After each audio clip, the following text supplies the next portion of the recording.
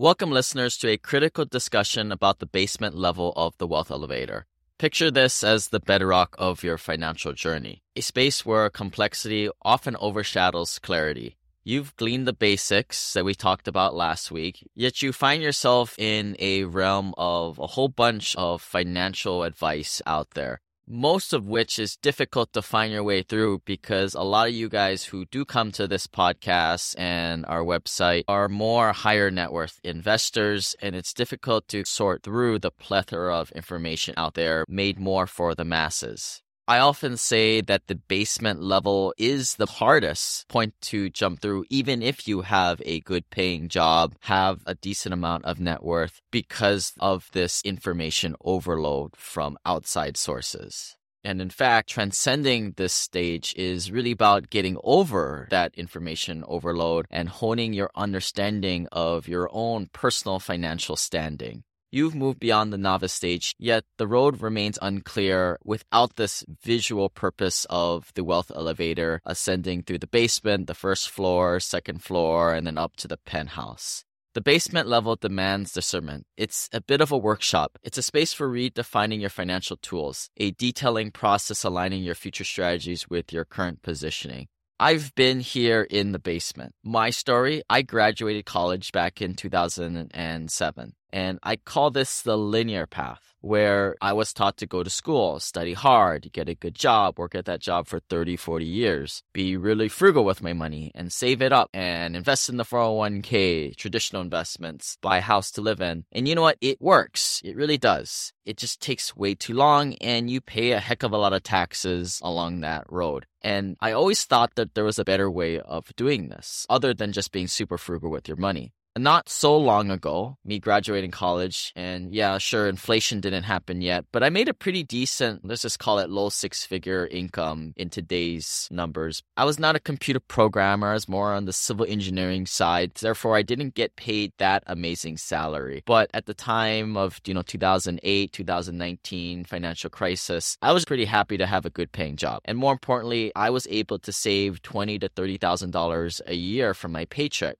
And that's what I talk to a lot of investors these days when we do the coaching calls, which you guys, when you get tied into the website, you can access all the past coaching calls. It's really not what you make at your job, but it's really more what is the net at the end of the day, meaning all your income minus all your personal expenses, that's the net. When I first started out after college, working my job, I would go through and look through all the personal financial blogs out there. And again, just diving through all this material. A lot of these were written, and I can remember even in junior year of college when I didn't even have a job, I would be interested in this stuff. I do even remember back in high school, I would read Kiplinger magazine and Money magazine, and looking back, what a strange type of hobby was that for a teenager. But that's what I did. I didn't know why, but I was very interested in it. And for the most part, finances and money was a big hobby to me back then as it is now. I got into travel in college, and shortly thereafter, I got really involved in travel credit card hacking, getting the points, and more importantly, back then, you could get all these credit cards. You could do 0% balance transfer offers, and you could go into a lot of these rewards checking accounts, which were new back in the 2008, 2010 time period. And I was making really good money, like thousands of dollars that way. That really supplemented my income. But this was my foray into learning about alternative types of, maybe not wealth building strategies, but just simply money hacks at the time. And it really created that foundation for me to start devouring a lot of this content on the internet. And it really started me to get into the personal finance world. And back then it was just a bunch of blogs at the time. There were no podcasts. There were no YouTube at the time. It was just having to go through a lot of text and read stuff on very poorly organized websites.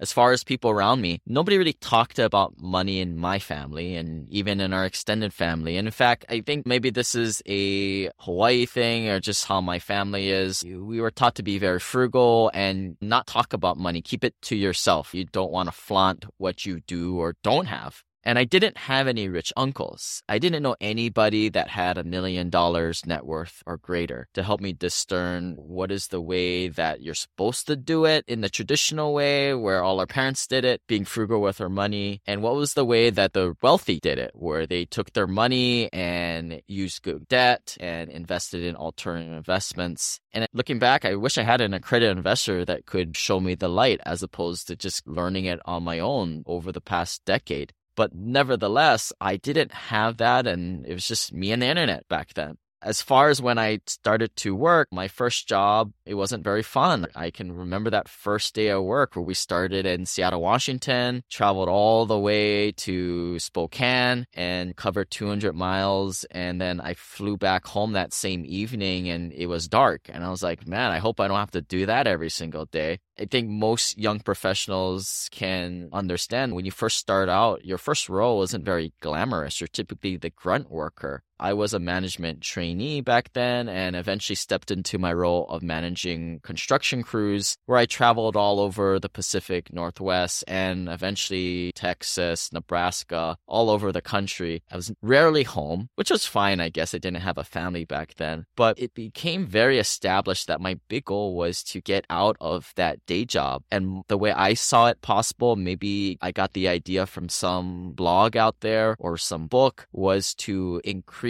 my cash flows so that I could replace my W-2 day job income and break free from this paradigm of trading time for money. And in essence, it was all about freedom to do what I want, where I want, with whom I want, on my terms. And looking back, I didn't understand it as clearly as I do now, where we have the wealth elevator metaphor, where you have these defined different floors. And we literally have a chart in the new book where you size yourself up and see which floor you're at. But I knew I was starting out. I had a hunch that I didn't have very much money, and it was the phase where I needed to invest that money, potentially maybe even taking a little bit more risk in the beginning. It was definitely a very pivotal phase and a launch pad in essence. If you're somebody out there who's a little bit unmotivated or thinking that it's going to be a long time, if you do it the traditional way, yeah, it's going to take decades. But if you're doing it the alternative investment way, where you're going into investments that don't have all these middlemen going through 401ks and Wall Street companies, big REITs, just know that the basement isn't a dead end. You're going to get out of it pretty quickly, especially if you make a multiple six-figure income. This is all a foundation for the financial goals ahead. I think it's something that a lot of our accredited investors really need to go through.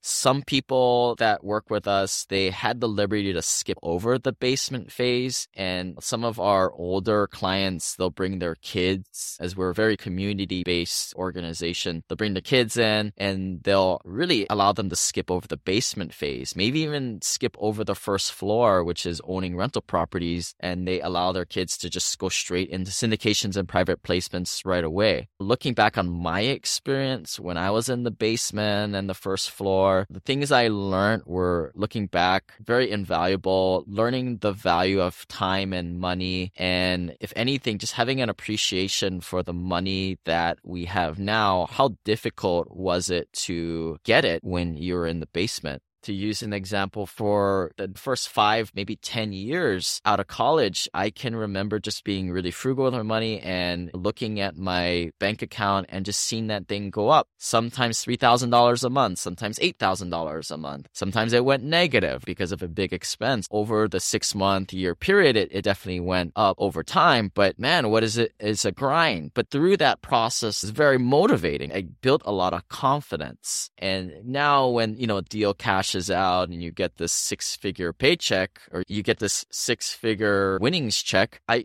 can see how people who skip over this basement phase don't have an appreciation for that money, where to me, I still know what it feels, although sometimes I forget and have to remind myself, I still know what it feels to get $20,000. Because that was blood, sweat, and tears going in and out of a job that I didn't really like for almost a year. It took me to save that. If you're stuck in the basement now, just know that it eventually ends and you're going to appreciate it later. You're probably thinking, yeah, sure, Dad, whatever. And maybe I'm also speaking to some of the older folks out there who do have substantial net worths, who already are credit investors and are looking to maybe just gift away few million dollars to the kid. Something to think about. And it's something that I try to just distill my insights and my experiences. At the end of the day, you guys need to make your own conclusions on how you're going to distill this to your own family and family values. But getting back to the basement of the wealth elevator, in this time, you really start to figure out what is true value to you. Money is a tool. Money allows you to buy things, buy experiences, which we emphasize. But essentially, you're buying value. And when you start to ascend the floors of the wealth elevator, you start to realize that money is a magnifier and it just magnifies who you are. If you're a person who just blows money willy-nilly, when you have a lot of money, it's just going to go even quicker. But if you're somebody who's somehow able to find the sweet spot between spending money and getting enjoyment out of it, I think that's really what you're trying to distill. And when you ascend each floor of this wealth elevator construct, I think that's the big part of this. In fact, most of our investors are first generation net worth millionaires, meaning that their parents didn't give them a huge leg up financially and they had to make all their family net worth themselves. So for some of you guys who are looking a little bit more numbers-based, you guys can check out in the book, there's actually a chart where we break up the basement, the first floor, second floor, penthouse, etc., in terms of net worth. And to some aspect, your income level also comes into play, and this dictates which floor you're at. But basically, if you don't really have money, you've barely got 10, 20 grand net worth, you're just starting out, you're probably in the basement for the most part. And at this point, the name of the game is to build up a nice little investment base to eventually go and buy a rental property, which means that you may have to save $20,000, $30,000 of liquidity. So you can start to get on the wealth elevator and ascend your net worth.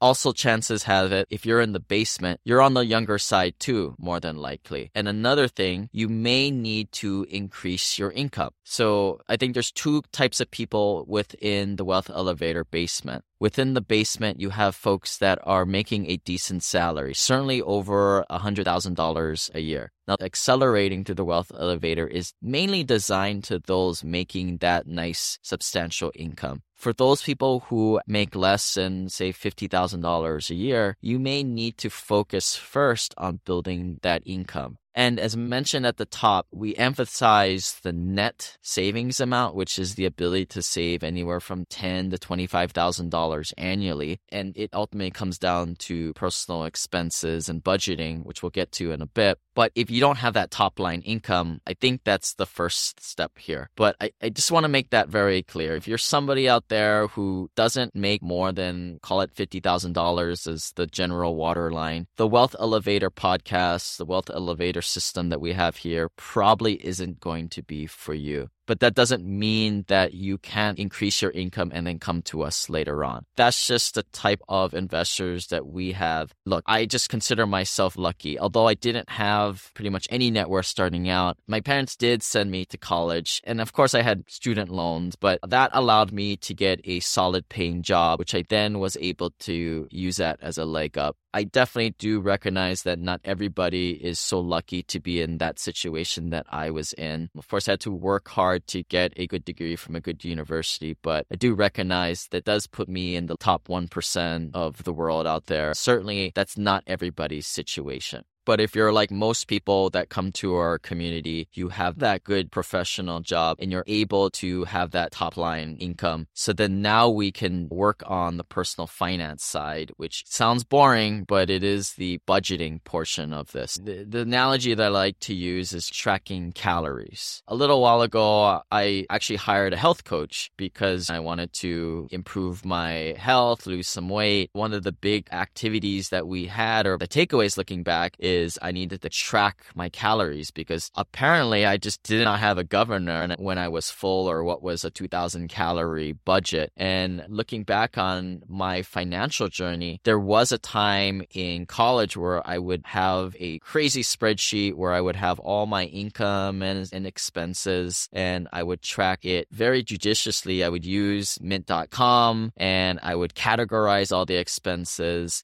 Essentially, I would be counting my calories, and over time, I would really learn what would it be feeling like to spend $350 on eating out, for example. Just like how somebody understands what a 300-calorie serving of chicken is. Now, it sounds tedious, just like counting calories in MyFitnessPal app, but I'll tell you, just like my fitness journey or my health calorie counting journey, you don't have to do it forever. There's going to come a certain point if you're an adult who is able to learn things and build baselines mentally where you can wean yourself off of the strict budgeting. But that said, I think a lot of people, if you're listening to this podcast, you're obviously one of the people who enjoy finances to some extent. And you're certainly like me, who you might have an expense tracker, or you may just simply use online tools like mint.com. I can definitely remember early on, I had this crazy spreadsheet where I tracked all my income and expenses, meaning like my rent, what I ate out, what I would go on vacations on, and even really tedious things like I would pay my car registration in June, for example.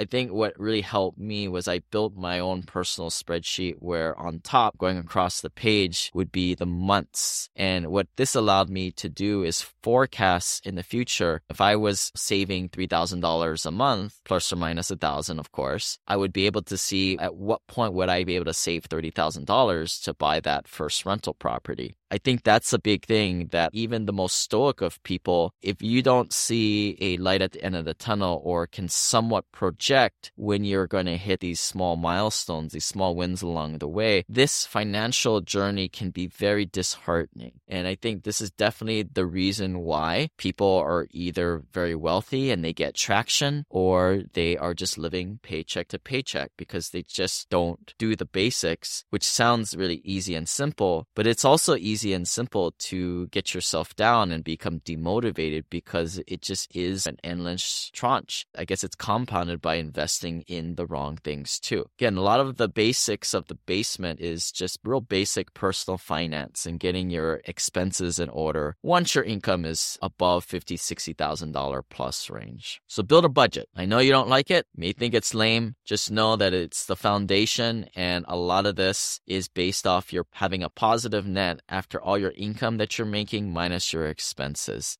If you don't have that positive net, you're not going to go anywhere. And if you want to accelerate this further, ultimately it's going to come down to increasing that net that you can parlay into more and more investments. Another concept of navigating the basement floor, and as you start to transition to the first floor, which we'll talk about later on, is the understanding the difference between good debt and bad debt. Some people, and I guess at this point, you're really focusing on things that are hurting you, which is the bad debt, getting into high interest rate credit cards. But more importantly, buying things you can't afford or you shouldn't buy. It may mean the difference between owning a luxury brand versus a simple Honda or Toyota, or maybe the difference between owning that 75-inch TV versus the 27, man. That's all you can afford. As you can see, there's another theme that's going on here, which is just self-recognition. Of course, we have that pull-out chart in the Wealth Elevator book, so you can see where you're at, and then also look in terms of what strategies you should be doing in terms of investing, accredited investor banking, taxes, etc. But a lot of this is just understanding where you are at. And I think that's what's hard for a lot of people out there listening to this. And at least it was hard for me. Again, I didn't have any feedback. I didn't have any mentors. And ultimately, right now, you and I are having this conversation where it's just strictly one way here. That said, join our club by going to thewealthelevator.com/club. Once you do that, you'll get some of our more in-depth courses and content. You'll get to educate yourself more. But for those people, we do allow you guys to have a free onboarding call with myself so we can start to build that relationship a little bit more. But more importantly, I can get in there so I can point you in the right direction. And my goal is to really help you expedite this learning curve.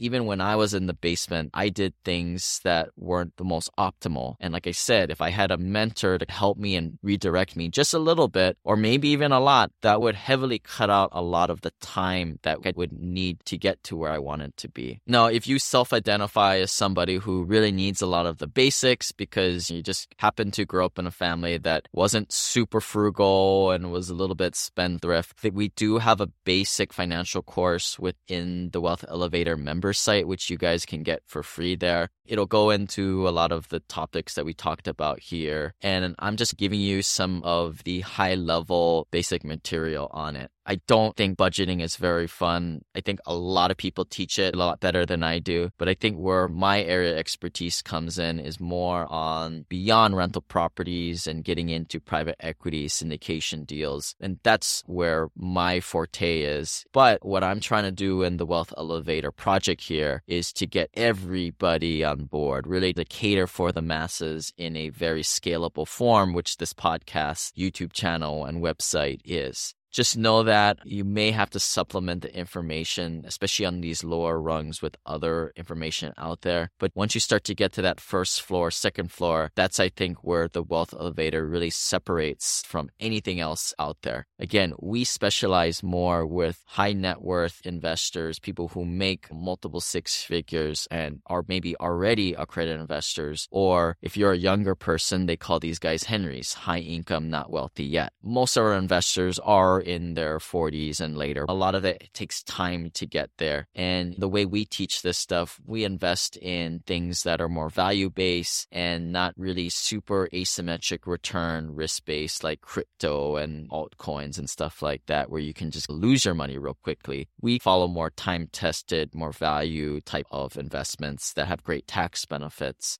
That said, it's going to take a while to get to where you want to be. I think it can take you about a third of the time that it takes by doing it the traditional way. So in the basement here, by the time you've mastered this level and move up and transition to the first floor, you want to aim to save $5,000 to $25,000 a year, ideally all pumping into investments to increase your top line to ultimately increase that net. Depending on where you come into here, you may have to explore other principles of frugality, budgeting, and maybe even get into the FIRE movement a little bit. For those of you who don't know what the FIRE movement is, it stands for Financial Independence Retire Extreme. A lot of these guys, they are penny pinchers. They tell you, don't go to Starbucks, don't spend $5 a day on coffee, just drink water. Where I think, at least myself, we prescribe to more of the fat FIRE side, where we say, yeah, in the beginning stages, the basement stages, the first floor stages, save your money in the beginning, but grow it over time. And at some critical mass point, you're probably going to see this in the higher levels of the Wealth Elevator. It's going to be an inflection point where you have so much money where you can just cash flow at 8 to 10% returns and get to a point that we call zero gravity in terms of finances, where your money keeps growing and growing, even though you're taking care of your daily expenses. And this is a very cool point. And this is when things get exciting. I'll tell you, it's definitely on the horizon. It's going to take time. For me, I graduated in 2007. I bought my first property in 2009. I had 11 properties in 2015. But those first almost decade was just kind of like watching grass grow. And I think a lot of people don't realize that.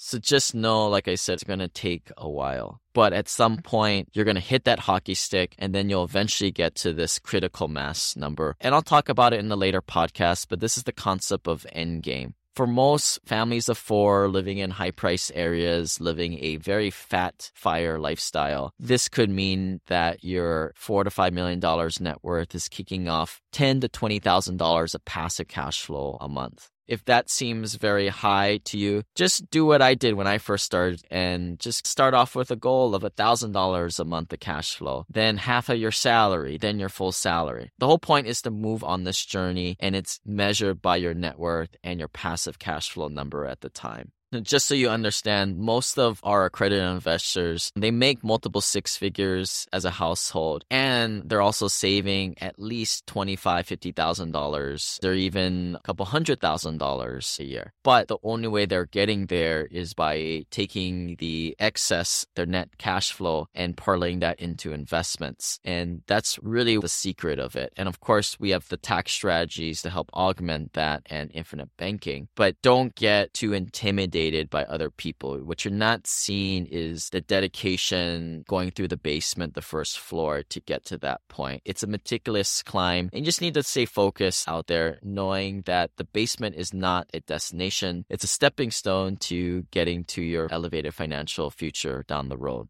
So in the next several podcasts, I'll go through the other floors of the wealth elevators. You'll start to see the nuances between them, and you'll also see and understand the general guidelines between the net worth rungs and the income level rungs. Really what I wanted to do was give you guys an action plan out there. There are a lot of good books out there. I'm not going to say which ones that pump you up with a lot of mindset. And quite frankly, I think they're good ideas. But after you read the book, it's like, all right, what the heck do I do? I wanted to create the content within the Wealth Elevator book and podcasts and YouTube channel for you guys to make the information in there truly actionable. And truly actionable means that based on where you are at, which floor you're at, or the financial journey, which paradigm you're in, the strategies are different. The action items are different based on where you're at. And if it sounds confusing, it is. But that's where we say recognize which floor you're at and identify what strategies are based on what floor. It may mean that you're going into the remote rental e-course if you're on the first floor, or the syndication e-course if you're on the second floor, which again, I'm teasing you guys, but we'll get to that in a bit. As far as taxes, or if maybe you shouldn't be doing a 401k Roth IRA type of tax strategy. If you guys need to supplement this with a CPA, feel free to reach out. We can connect you guys, team@thewealthelevator.com. But what we try to do here is educate you guys first so you guys can have the educated conversation with your tax strategist, or most likely get a new one because a lot of these CPAs just don't understand this stuff. Credit and investor banking is another strategy, and it changes based on where you are at, based on what floor you're at. Overall, I'm sorry, there's not one size fits all. It's a game of changes based on where you're at. And again, it comes down to personal finance. Be on the lookout for the next episode on the next floor. And if you guys need any help, feel free to reach out. We're here to help.